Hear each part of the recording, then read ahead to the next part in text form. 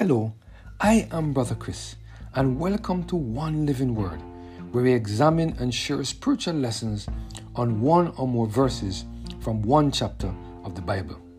Today we're focusing on the topic Precious Promises, based on our reading of 2 Peter chapter 1 and verse 4. Let us hear what the word of the Lord has to say in this passage of Scripture. Whereby are given unto us exceeding great and precious promises, that by these ye might be partakers of the divine nature, having escaped the corruption that is in the world through lust. The Bible is full of great and precious promises that we need to internalize and make a part of our lives. It is through these promises that God intends to draw us closer to Him, and so that He can recreate the perfect image of Jesus in us. Through these promises, God intends to fashion us in such a way that we will become like Jesus. In the Bible, God made the following promises. 1. 1 John chapter 1 and verse 9. If we confess our sins, He is faithful and just to forgive us of our sins and to cleanse us from all unrighteousness. 2.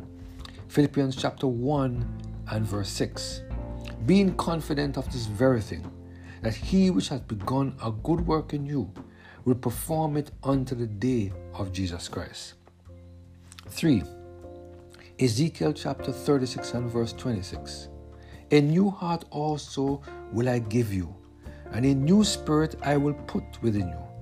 And I will take away the stony heart of your flesh, and I will give you a heart of flesh. 4. John chapter 14 and verse 3. And if I go and prepare a place for you, I will come again and receive you unto myself, that where I am, there ye may be also. These are only a few of the many promises that is written all over the Bible. Have you ever wondered why God placed these and other precious promises in the Bible? In 2 Peter chapter 1 and verse 4, we have an answer to this question. The word of the Lord said, whereby are given unto us exceeding great and precious promises, that by these ye might be partakers of the divine nature, having escaped the corruption that is in the world through lust. Do you see why God gave us these promises? It is through these promises that God intends to make us partakers of the divine nature. In other words, when we accept these promises and allow the Holy Spirit to take full control of our lives, we will receive the transformation required to make these promises become effective in our lives. One of the main reasons why some of us may be so weak as Christians is because we don't know many of these promises in the Bible.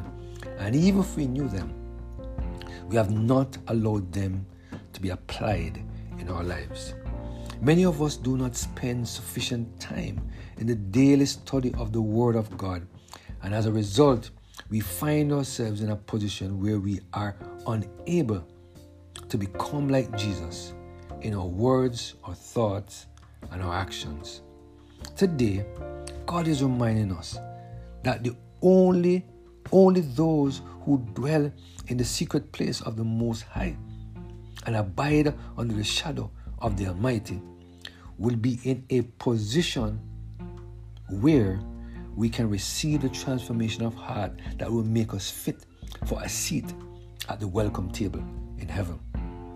Matthew Henry, in his commentary on this passage of Scripture, made the following statements. 1. Those who receive the promises of the gospel partake of the divine nature. They are renewed in the spirit of their mind after the image of God. In knowledge, righteousness, and holiness, their hearts are set for God and His service. They have a divine temper and disposition of soul. though the law is the ministration of death, and the letter killeth, yet the gospel is the ministration of life, and the Spirit quickeneth those who are naturally dead in trespasses and sins. Number 2, those in whom the Spirit works, the divine nature, are freed from the bondage of corruption. Those who are by the Spirit of grace renewed in the spirit of their mind are translated into the liberty of the children of God. For it is the world in which corruption reigns. Those who are not of the Father, but of the world, are under the power of sin. The world lies in wickedness, and the dominion that sin has in the men of the world is through lust. The desires are to, and therefore it rules over them. The dominion that sin has over us is according to the light we have in it. End of quote. Today, God is calling on us to make sure that these promises become a part of our lives, so that the indwelling Holy Spirit can transform our heart, soul, and mind, thereby making us into the image of Jesus. It is very important for us to realize that we can become like Jesus, and this is not impossible while we live on this sin-sick earth. If Enoch did it through the power of the Holy Spirit, we can do it as well. I pray that we will continue to surrender every single area of our lives to the total control of the Holy Spirit, so that God can help us to walk with Him in the same way that Enoch did. Let us pray. Father, we thank you today for the reminder that, Lord, you want us to allow the precious promises in the Scripture to penetrate our soul, so that, Lord, our lives can be hid in you.